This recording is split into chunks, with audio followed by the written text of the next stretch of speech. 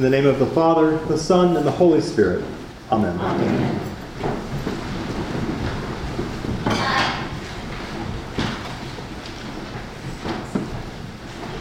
Well, here we are on the fourth Sunday of Advent.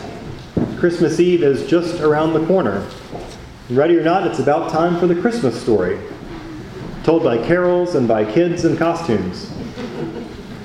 And when we say the Christmas story, we usually mean Luke's version of the Christmas story. You know, the one with the shepherds kneeling at the manger and all the sheep illuminated by the heavenly hosts.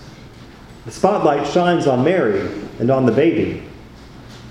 Joseph is there too, of course, but he usually doesn't get many speaking lines, unless he has to ask for room at the inn or to inquire, "Please, isn't there somewhere my very pregnant wife can lay down?" But that's a story for Christmas Eve. Here on the fourth Sunday of Advent, we hear another version of the Christmas story. But this time it's the one told in Matthew's Gospel. Here in Matthew, we hear the Christmas story from the point of view of the father. Well, not the father exactly. Joseph is certainly not the father of Jesus in the strictest sense of the term. And when Joseph hears that the woman to whom he is engaged is pregnant and he's not the father, he assumes what any normal person would, that Mary has been unfaithful. And Joseph, being a righteous man, plans to formally dissolve the engagement commitment that apparently has already been dissolved by the look of things. But Joseph soon learns that the disruption of his plans for a nice, simple home life with his bride and his dreams of becoming a father are much more far-reaching than just how his family or his village will react to this news. His question of who is the father is actually part of a much larger divine drama in which he will play a pivotal role, but not exactly the role of the father. It's actually quite fitting that Matthew's version of the Christmas story is about the father who isn't one. You see, Matthew's got this thing about fathers. Matthew has very strong opinions about how people who follow the Son of God should regard earthly fathers and the heavenly one.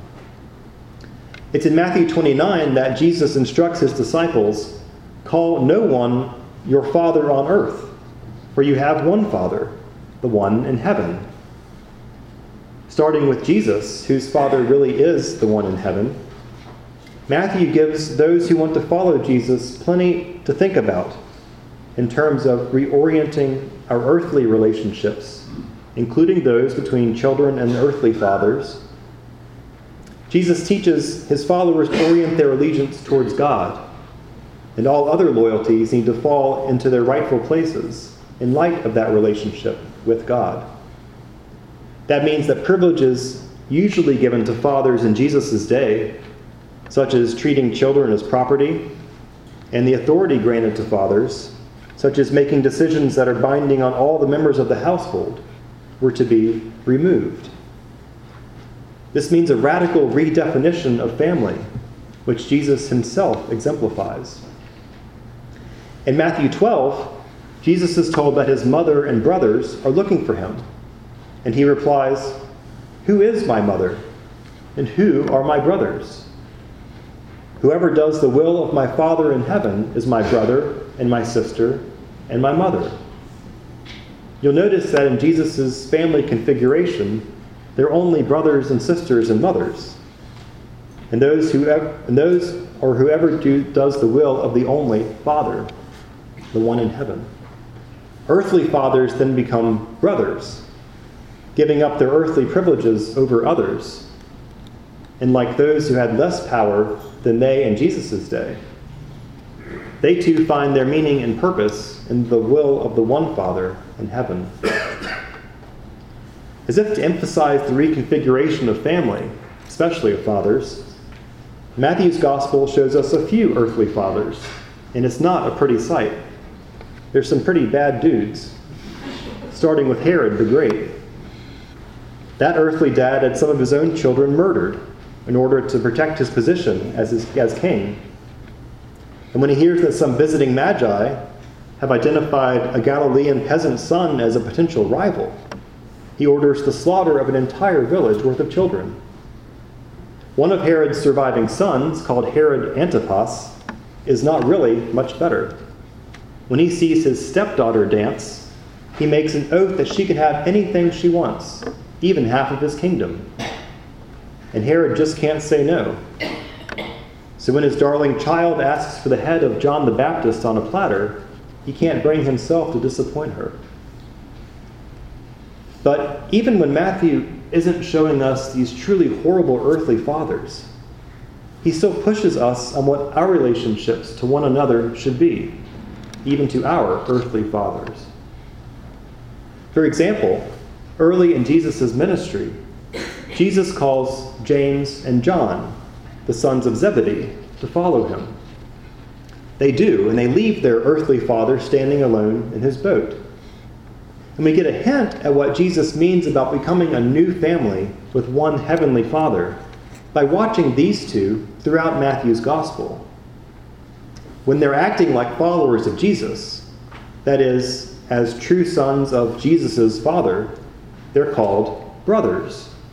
James and his brother John, or the two brothers. But when they're acting like they've never heard of Jesus, like when they're trying to get the best seats in the kingdom, or falling asleep as Jesus is praying in Gethsemane, they're called the sons of Zebedee. Jesus knows it's hard to break our familiar patterns, and that even now we may put the desires and demands of our blood relatives ahead of our loyalty to our one heavenly Father and his Son. When Matthew shows earthly parents who are doing right by their children, they're bringing them to Jesus. They're asking for their children to be healed. They're letting Jesus bless them. When parents care for their children by putting them in Jesus' care, they are acting as sons and daughters of the Father in heaven. When any one of us cares for the least, the lost, the vulnerable, the weak, the little ones in our midst, we are acting as sons and daughters of our one Father and brothers and sisters of Jesus. It's at the beginning of this story that the spotlight shines on Joseph, who shows the baby Jesus the kind of care that is in line with what the child's father and ours desires. Joseph shows the kind of care that all of us are to show those who are most vulnerable in society. Joseph follows the command of God. Joseph risks his own sense of what looks proper to the neighbors. He aligns himself with someone others would call unrighteous. Joseph acts decisively when the child's safety is at risk, and he is willing to act in such a way that Jesus will grow up knowing that his first allegiance is to God. And that means that his family will be bigger, broader, and yes, even stranger than any family Joseph could provide.